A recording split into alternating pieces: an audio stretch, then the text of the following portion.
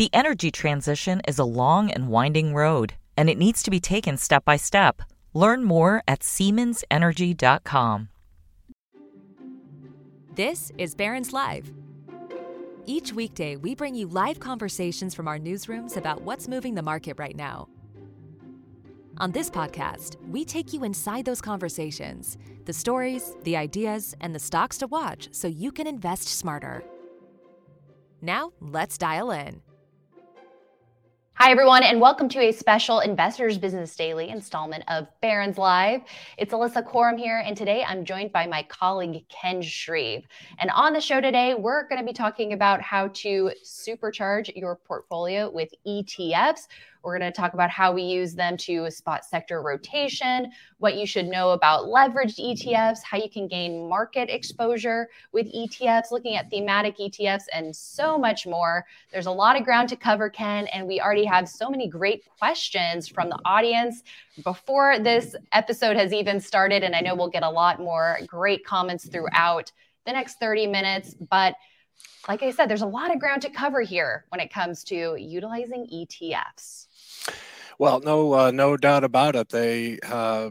They're still wildly popular. They first were introduced, say, in the early to mid 1990s. And I haven't seen data from 2022 yet, but I do know that ETF inflows in 2021 topped $1 trillion with a T, $1 trillion for the first time. So they're still wildly popular, and for good reason.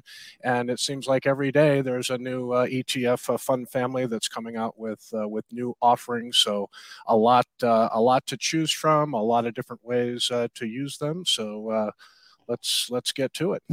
That's right. Yeah, there's an ETF for everything, it seems like these days, and so many clever tickers as well, which I always get a little giggle out of when they can come up with a clever ticker to go along with whatever that ETF is tracking.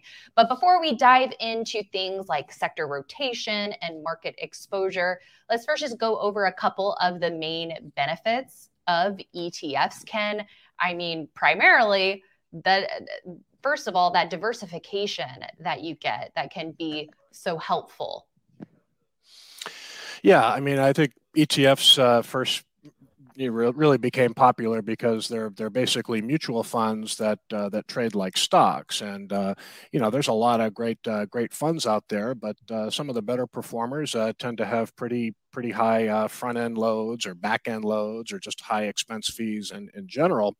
And ETFs basically, like I said, they trade like a mutual fund during the day. You can buy and sell just like an individual stock, and they're very tax efficient, and they're very cheap to trade. So it's just become a great alternative to mutual funds, and that's why they've become so popular.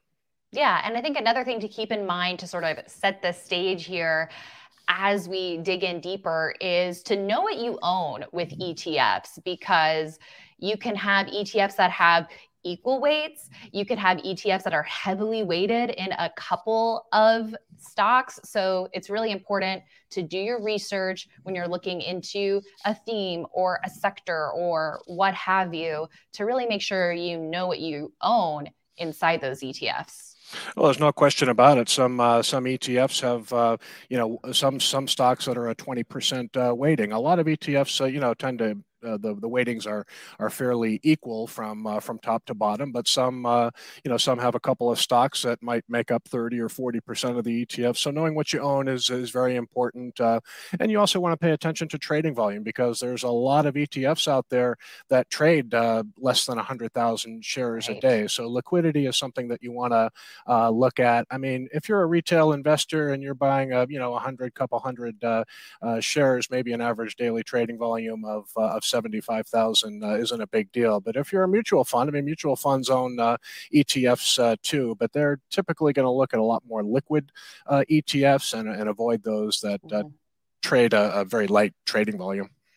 Absolutely. And one more note on sort of the weightings in ETFs. Sometimes it can be favorable. So it's not to say, oh, only go with equal weight ETFs. I mean, sometimes you can really get even more juice, or really supercharge your portfolio without having that single stock risk if you do have some more of that concentration in those top weightings. So it really depends on what you're seeing underneath the surface, what's going on with overall market conditions. And I think that's actually a great segue to our next topic, Ken, which is not just buying ETFs for your portfolio, but first of all, just using ETFs to spot where there's strength in the market. I mean, like this year, we've seen technology really come into the fore, whereas last year it was really all about energy. So we're seeing some of those shifts underneath the surface on a sector level. And one way to spot that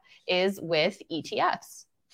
Yeah, no doubt about it. I think, on our leaderboard model portfolio that we run at Investors Business Daily, we have 6 ETFs, and that's the most that we've owned in quite some time. But so we've got exposure to the semiconductor sector, to the retail sector. The stock market has come under a lot of pressure as interest rates have been rising again, and money has been flowing out of bonds, and that's kind of spooked the stock market. But kind of paying attention to sector rotation, and I know oil had a big sell-off on Friday, and so that fueled some selling in the XLE. So you just want to pay attention to sector trends, and that's a great way to do it is with exchange traded funds. Here's the XLE, which I think the top weightings here are ExxonMobil and Chevron. Chevron, exactly. You can see a big gap down below the 50-day moving average. This is kind of bearish technical action for XLE. But again, lots of different ways to play different sectors. If you're long energy, if you think energy price and oil prices are going up, you look at the price action of XLE today, tells me that maybe the chances of higher oil prices from here might not be so good. Right. So this is one way that we can uncover sector rotation. So if you just compare and contrast, here's a look at XLE. And we can even look at a weekly chart here. I mean, there's no doubt that the first half of 2022 was really dominated by energy. Let's take a look at XLK. This is the Sector Spider ETF tracking the technology sector. And you can see it really coming to life here as 2023 kicks off, breaking a downtrend. So trending higher as we see XLE go flat, sideways, and even down. So that's just a signal of where money is rotating in the market. I know something else that we also like doing, Ken, is you can see by what sector ETFs are the standouts on a particular day to sort of get a gauge of the risk appetite as well in the market. Is this a risk on day? Is this a day that people are going more towards the staples and the more defensive areas of the market? The consumer staples or utilities that can kind of also just give you a sense of the vibe, as it were, of risk appetite in the market. Yeah, definitely. I'd like to just go back to the weekly chart for XLE for a second and just talking about the weakening technical picture here. You mentioned obviously it was a big winner in 2021, and it recently tried to come out of this consolidation just recently, and just really had a hard time making headway. Now it's been bumping up against prior highs, and now it's really flirting with a break of a longer-term support level here. It's still holding above it, but the relative strength line, again, with these MarketSmith charts when we're assessing the health of an ETF, we'd like to see a nice relative strength line trending higher. You can see with XLE, the relative strength line has been trending lower as the ETF has been moving sideways. So what's critical to watch right now for XLE is if it's going to hold this longer term support level, this 40-week moving average on the weekly chart. But looking much weaker now than it did in 2021. Right. Well, now that we know how to spot sector rotation, then what do we do with that information? There's a couple of actionable ways that you can go about taking action based on where you're seeing the money flowing. One is, all right, so if we know that money is flowing into technology, well, let's take a look at leading stocks in the tech sector and try to find buying opportunities there. But if all of the stocks in the group become quickly extended, Ken, going with the ETF over an individual name might be the way to go. I mean, SMH is a good example here. We've seen a lot of chip stocks really kick it into high gear in 2023, but many of the leading names in this sector became quickly extended from their moving averages. So past the time that we would consider proper buying opportunities, but then that's where you could look to an ETF to get exposure to a theme. Yeah, I mean, SMH is just one ETF that we currently have on Leaderboard, and we put SMH on January 23rd, right around 236, 237. So it's given some of the gains back, and now we're kind of watching it to see if it can hold this short-term support level. Again, the stock market has come under pressure. A big reason why the Nasdaq has been performing so well since we saw that initial sign of strength on January 6th is the leadership in semiconductor stocks. So, and again, higher interest rates are starting to become a problem again here. But we're still holding SMH, but we actively manage Leaderboard. So if we start to see sell signals, whether it's an individual stock or an ETF, we won't be afraid to take some profits or cut losses. So at this point, SMH is really just about a battle here at the 21-day moving average. It's trying to hold the line right now, but we'll see how it shakes out. Yeah, and you bring up something that relates to a question that we have from the audience. Rick is asking, what are the best sell signals to use for ETFs, whether you are a swing trader, so maybe a couple days to a couple weeks time frame, versus a position trader, couple weeks to a couple months, ideally, if market conditions are favorable, and how that differs from the buy and sell signals that you would use for individual stocks. It seems like when it comes to sector and thematic ETFs, the rules would be pretty similar for buying and selling. But when we talk about getting market exposure, maybe that's where we treat things a little bit differently. But what do you think about buy and sell rules for ETFs? You know, I really try to keep it the same as I do with individual stocks. So, like I said, with SMH, you know, we're just kind of watching to see how this performs at short-term support levels. If it breaks below this 21-day line, you know, it's not the end of the world, but our gain is going to be getting smaller. So your two top holdings here are Taiwan Semiconductor and Nvidia.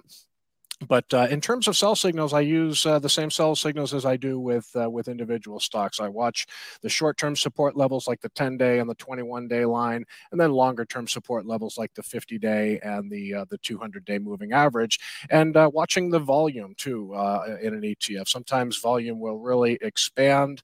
You can see as we're looking at SMH right now, volume is about 45% above average. So we're seeing some volume in the market today, at least tracking a little bit above average in SMH. But I would say the sell signals are the same with ETFs as with individual stocks. You just want to watch how they're behaving around key support levels, and you know, if you see, you know, you just watch volume on up days, watch volume on down days.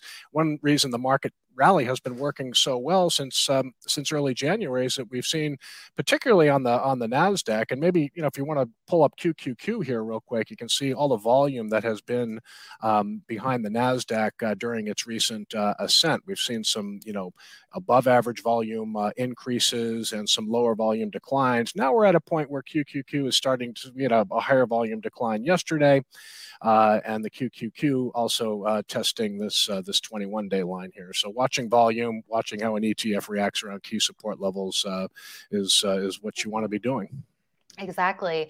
And an anonymous question came in asking, how do we determine the right buy and sell prices for ETFs? And if we are using similar rules, just adding to what you were saying, Ken, looking for uptrends, looking for price consolidations, looking for pullbacks to moving averages, and those patterns in volume, and looking at support and resistance. So those are some of the core things that we look at when we're looking at proper entries. There was also another question of, how do I find the best ETFs?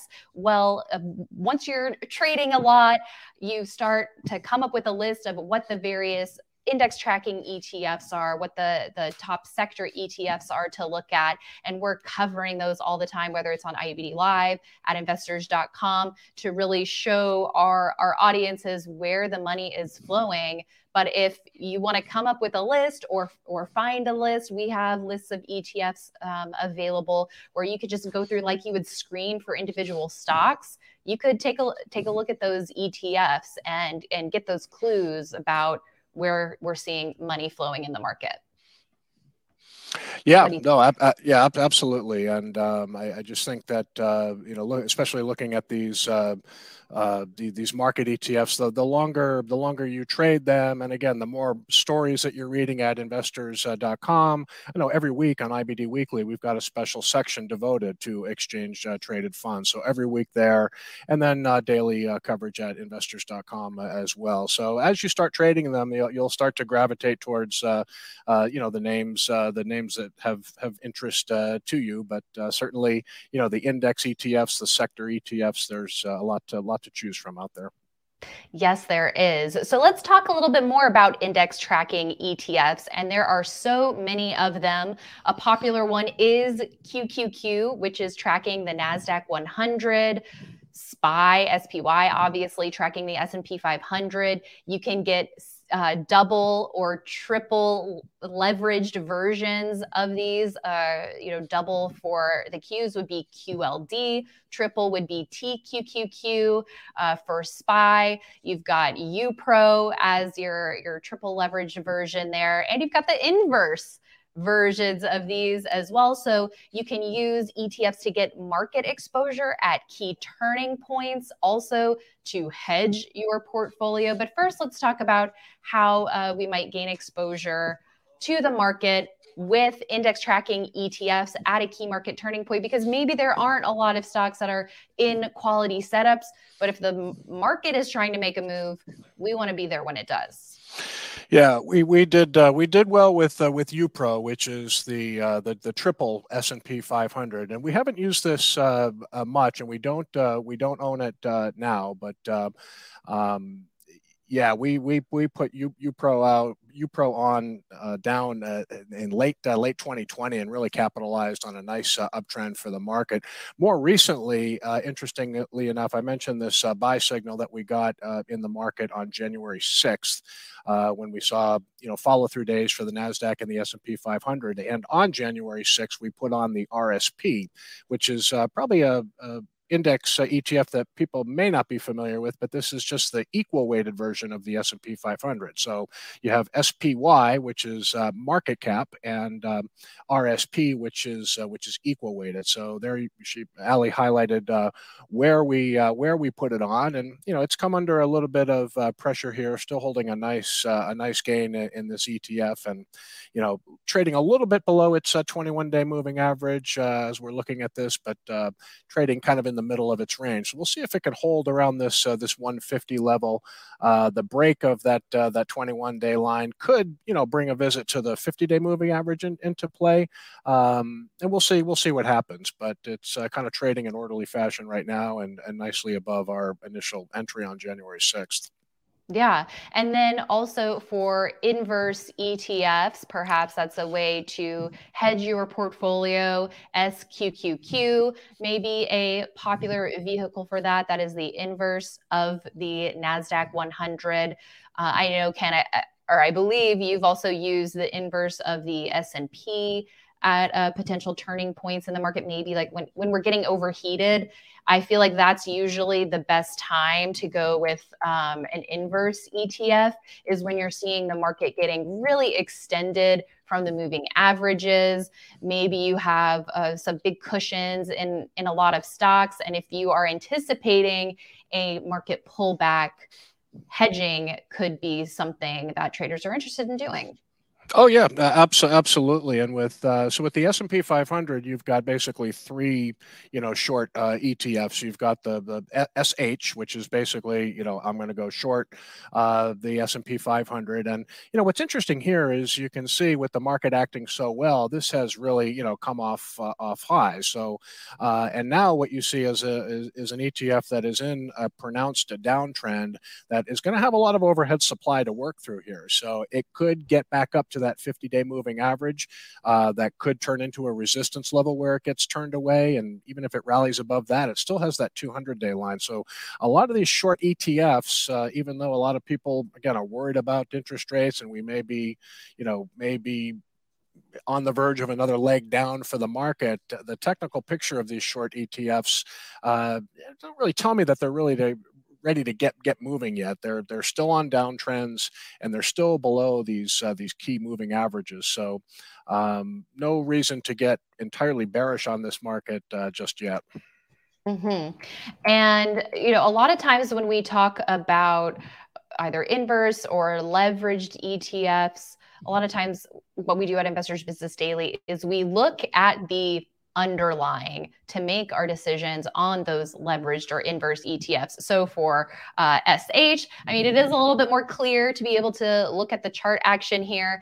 But I mean, SQQQ, I know a lot of times, for example, depending on like if we've been in a strong uptrend, it can get pretty tricky to look at these charts. So it's usually better to make those decisions on the underlying when you're looking at leverage, even on a sector level. Like if you're going with LabU, that is the 3 times of the S&P biotechnology index. I know we were looking at the single for that. There's IBB, and then I think that's this is the Nasdaq Biotechnology Index. But anyway, there's XBI.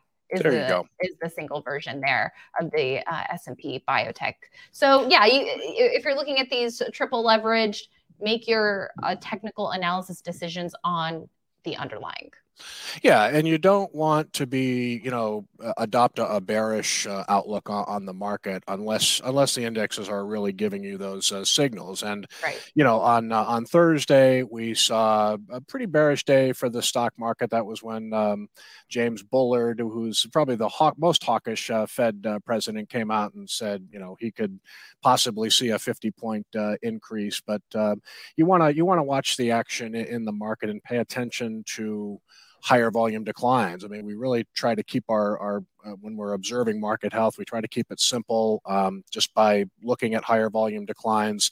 Since we've been in this confirmed uptrend since January 6th, we've only had 3 higher volume declines on the S&P 500 and 2 for the Nasdaq. So that's not going to get us totally worried about this market.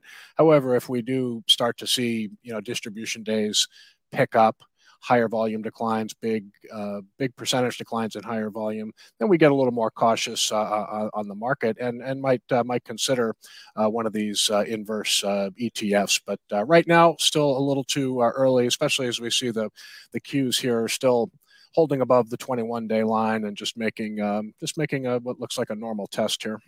Mm-hmm. And in addition to your leverage and inverse versions of the S&P and the Nasdaq, of course, you have Dow ETFs, you have Russell 2000 ETFs. Like we said at the top, there's literally an ETF for anything. And if there's one you're interested in, just a quick Google and you will see what those are. If you're looking for a travel ETF or an airline ETF, the airline stocks made a move towards the beginning of the year. If you're looking for artificial intelligence exposure, if you're looking for exposure to, cybersecurity stocks, I mean, there really is an ETF for everything.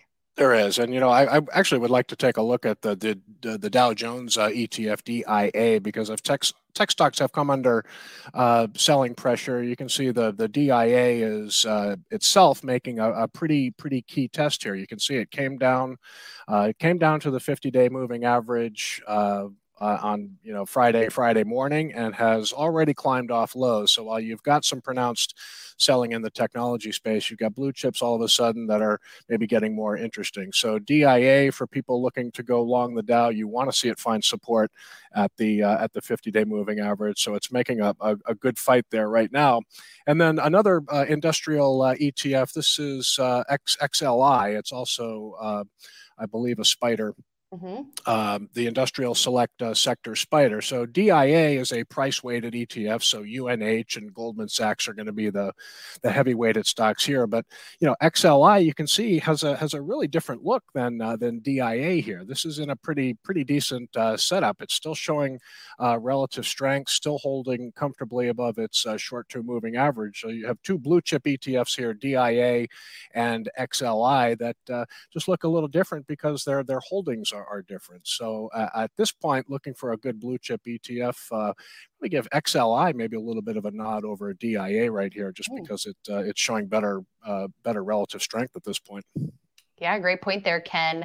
And before we move on to touch on other points that we want to make about ETFs, there's a question from Mike on elaborating the risks of using inverse and leveraged ETFs beyond short-term periods. You have that issue of contango with the leveraged ETFs, even if it goes sideways over time, just due to the nature of how these are structured to be leveraged funds. So can you comment on that?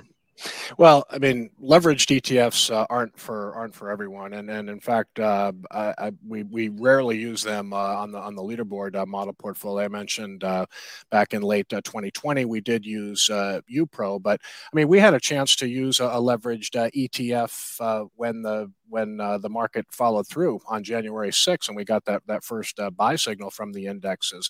But the reason we did not go with a leveraged ETF was we were just uncertain if stocks were really ready to start a new uptrend. So last year, we saw several follow-through days that really had a hard time getting going. They were almost always met by distribution. So this time around, we didn't even want to go near a leveraged ETF. We just went with a basic RSP, which is, like I said, was the equal-weighted version of the S&P 500. And I think leveraged ETFs for most people are not a great thing. They're very volatile. They're popular because it's almost like, to me, it's like, a easy way to make quick money in the market, and that's always very, very risky, because if you're in a good uptrending market, it's great to make 3 times the S&P 500. But if we're in a volatile market right now, where we can be strong one day and very weak the next. Those leveraged ETFs work against you, and those losses can pile up quickly. So they're not for everybody. I think they're marketed for sort of savvy, experienced investors, and I think for generally new people getting involved with ETFs, probably not the best way to go. Yeah, you definitely need to know your risks, and like you said, I mean, they're great for trending markets. These are not just buy and hold and hope for the best, because you can really get burned, and proper portfolio management is paramount. You don't want to be holding and hoping while taking huge losses. That's not what you want to do. You can, however, ride a trend if we're seeing an uptrend and you have a solid profit cushion, but also follow those sell signals, as you mentioned, with those key moving averages to maintain those profits. Yeah, just a comment on the RSP ETF here. Really like the look of this pullback. So you can see we've highlighted sort of the last breakout area for the ETF over that 150 150.20, and it has just kind of pulled back and is now testing that last buy area, testing that 150 level. It's come off lows, so I like the pullback here too. So the RSP is really not giving us any making us worried that we may need to get rid of this and lock in profits. This looks like an orderly pullback right down to a former buy area, and it is just kind of holding that 150 level. So I think it still looks pretty good here. Yeah, so we talked about the benefits of ETFs. We talked about how to track sector rotation and take advantage of themes that are working in the market by looking at ETFs. We've talked about leveraged and inverse and index tracking ETFs to get market exposure at key turning points. And we can also use ETFs to track market undercurrents like growth versus value. I know, we've been looking at ARKK as sort of a proxy for risk appetite and how speculative growth stocks are doing. You can also look at emerging markets, China, how other areas of the market are performing, commodity ETFs as well, like you mentioned oil. So USO, this is a proxy for the price of crude oil. GLD, we can also take a look at how gold is faring, copper, you name it, again, an ETF for everything. But we like looking at these market undercurrents and like the dollar. This is something that we've been focused on a lot lately, seeing that inverse relationship between the 10-year yield and equities, as well as the dollar and your growth and your tech stocks especially. Yeah, interest rates have been rising. The U.S. dollar has been rising, and this is a bit of a trouble spot for the stock market. But again, I think it's too early to get bearish here. Again, we kind of just observe the market on a day-to-day basis and make our decisions based on that. But yeah, you just went over a lot of different ETFs here, but this is the UUP, which is, if you want to go long the U.S. dollar, this is an ETF that you would want to look at. I want to go back to CPER that you pulled up recently because, you tend to see copper do well when, you have China opening up. You've got maybe increasing optimism that we may not be headed for a long, drawn-out recession in the U.S. And I'm certainly encouraged by the way CPER is trading here. Again, just looking how these ETFs react around key moving averages. Here was an ETF that ran up to 26, and it's been kind of pulling back in orderly fashion and finding support right where you would expect it to. So before we get too negative on maybe a reopening of China that doesn't go as planned, or get too negative about the health of the U.S. economy, looking at CPER here still has a pretty strong technical picture to it. It does. And now, before we get to some more audience questions, let's briefly take a look at some current ETFs that we have found entries for recently. We looked at SMH already, so just a reminder for those. We saw a breakout above a prior high, and that happened on 123. So that was an entry there that traders could have taken advantage of in terms of taking profits into strength. Perhaps shortly after was an opportunity to do that. We'll see if SMH can find support at the 21-day line, or if losses worsen, potentially a sell signal there. Let's also take a look at retail. You mentioned XRT, a really strong move for the retail sector from around 120 and 121 to a peak at February 2nd here, Ken. So how might have traders played, or could they play the retail sector? Yeah, so XRT is an interesting ETF because it really does not own a lot. It doesn't own the Walmarts and the Targets. It kind of focuses more on kind of smaller retail names. Not super speculative, but it does. It has like Sally Beauty, SBH in the top holdings, but it's not an ETF that focuses on the mega cap retailers. But that's good because sometimes you can get some pretty compelling growth stories in the small and mid-cap names. So the pullback in XRT, and this is another name that's in the leaderboard model portfolio. We put XRT on January 23rd, and it has really been an outstanding performer. You can see when it pulled back, it came right down to that green line, the 21-day moving average, and found support.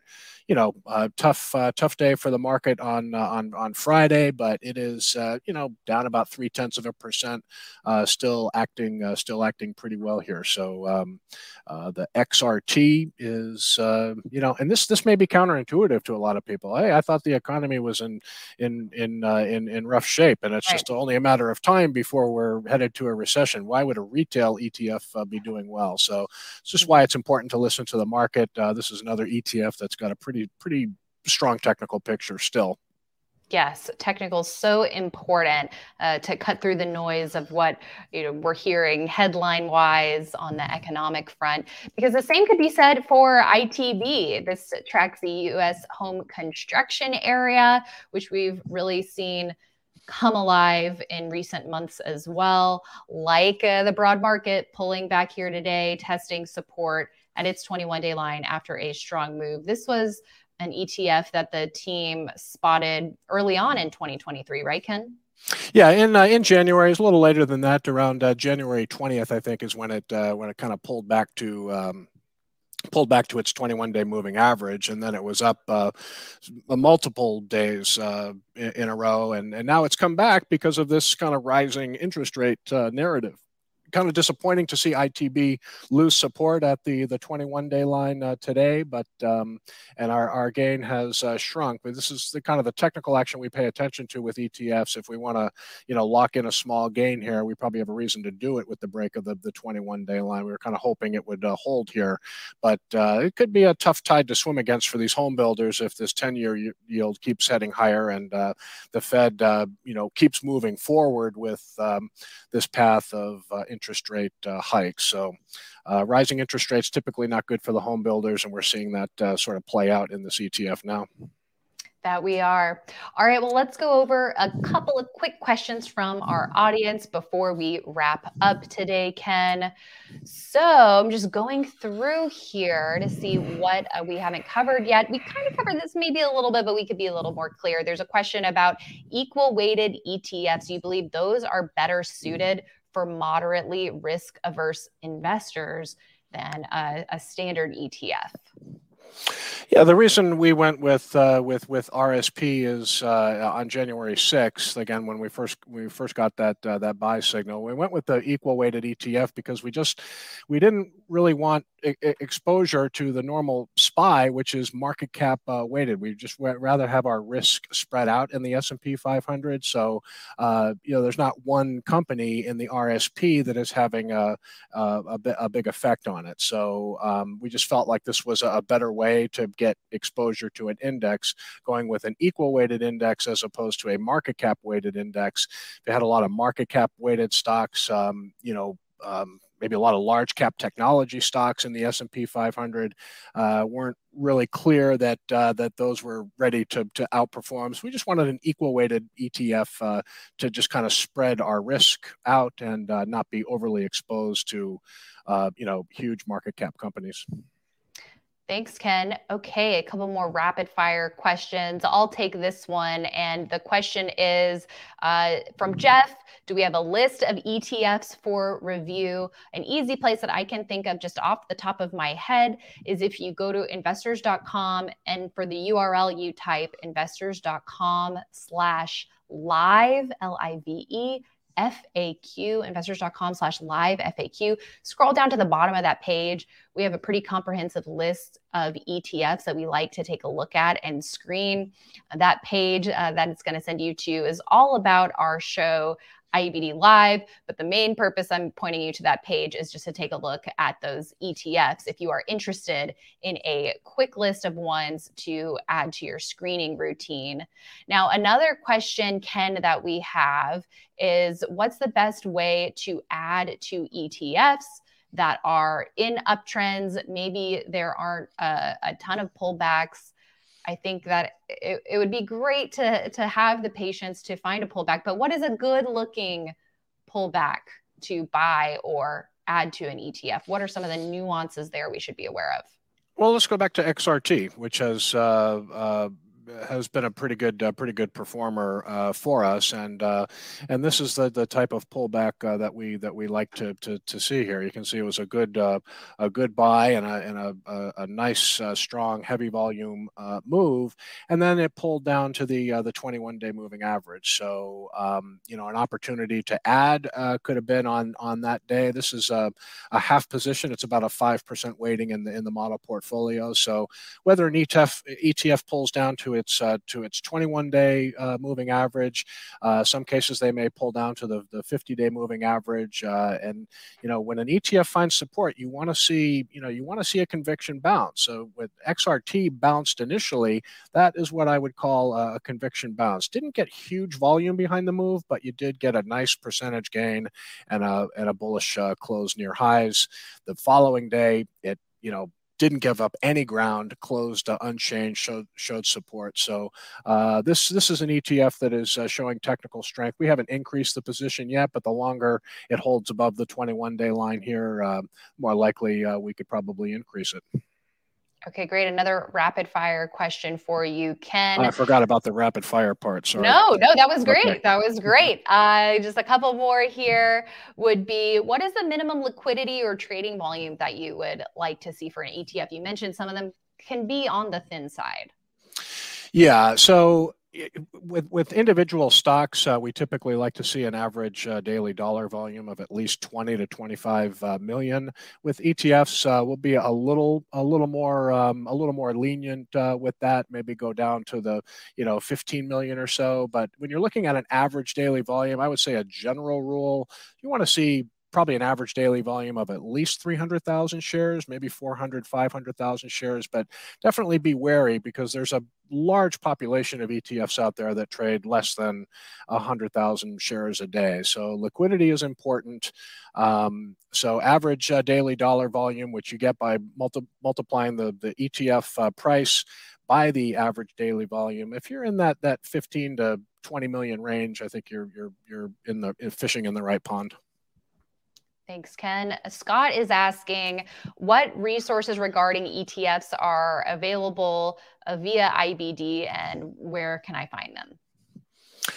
Well, we do have ETF coverage, like I said, in IBD weekly, in our weekly print version. Just like Barron's, we come out once a week on the weekend. So good ETF coverage there. And then right on the homepage, I think there's a link at the research link at the top of the page can give you more ETF coverage.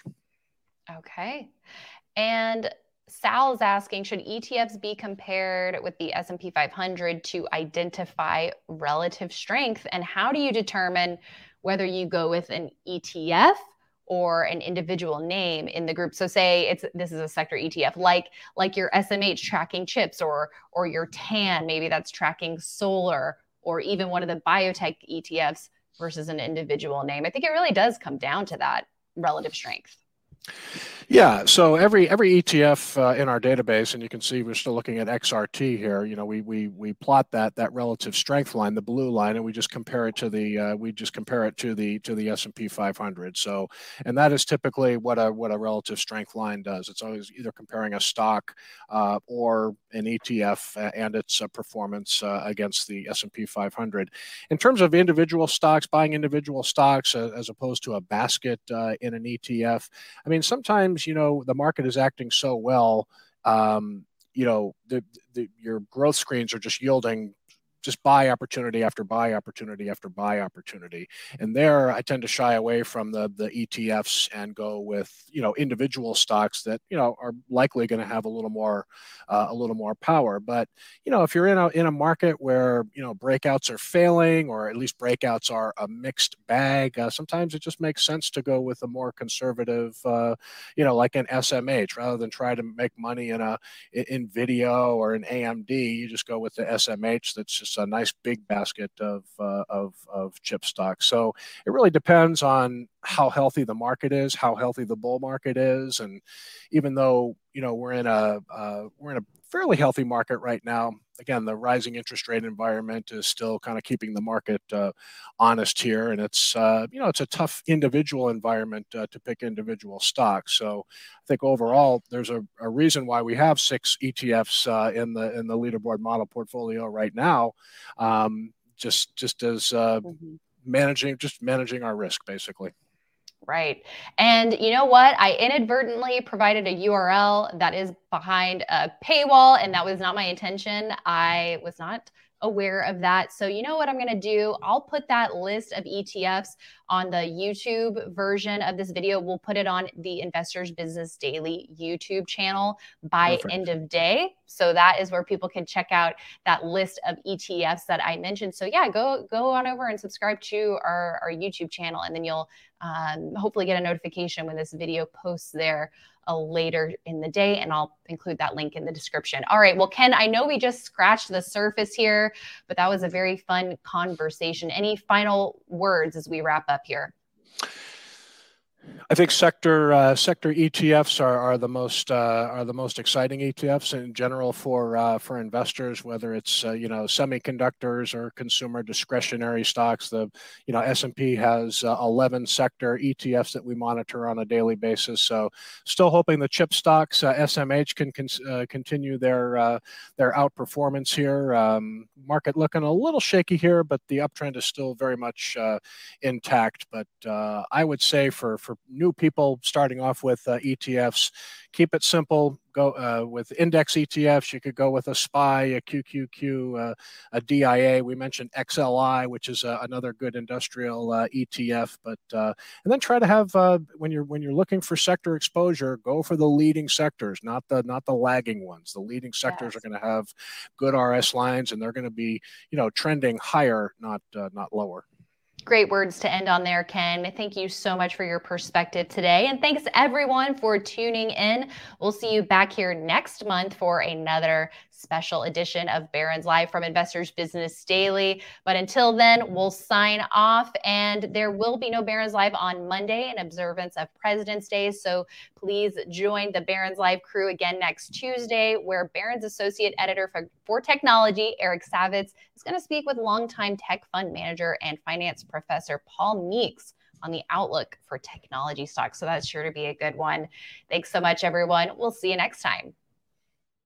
The energy transition is a long and winding road, and it needs to be taken step by step. Learn more at SiemensEnergy.com.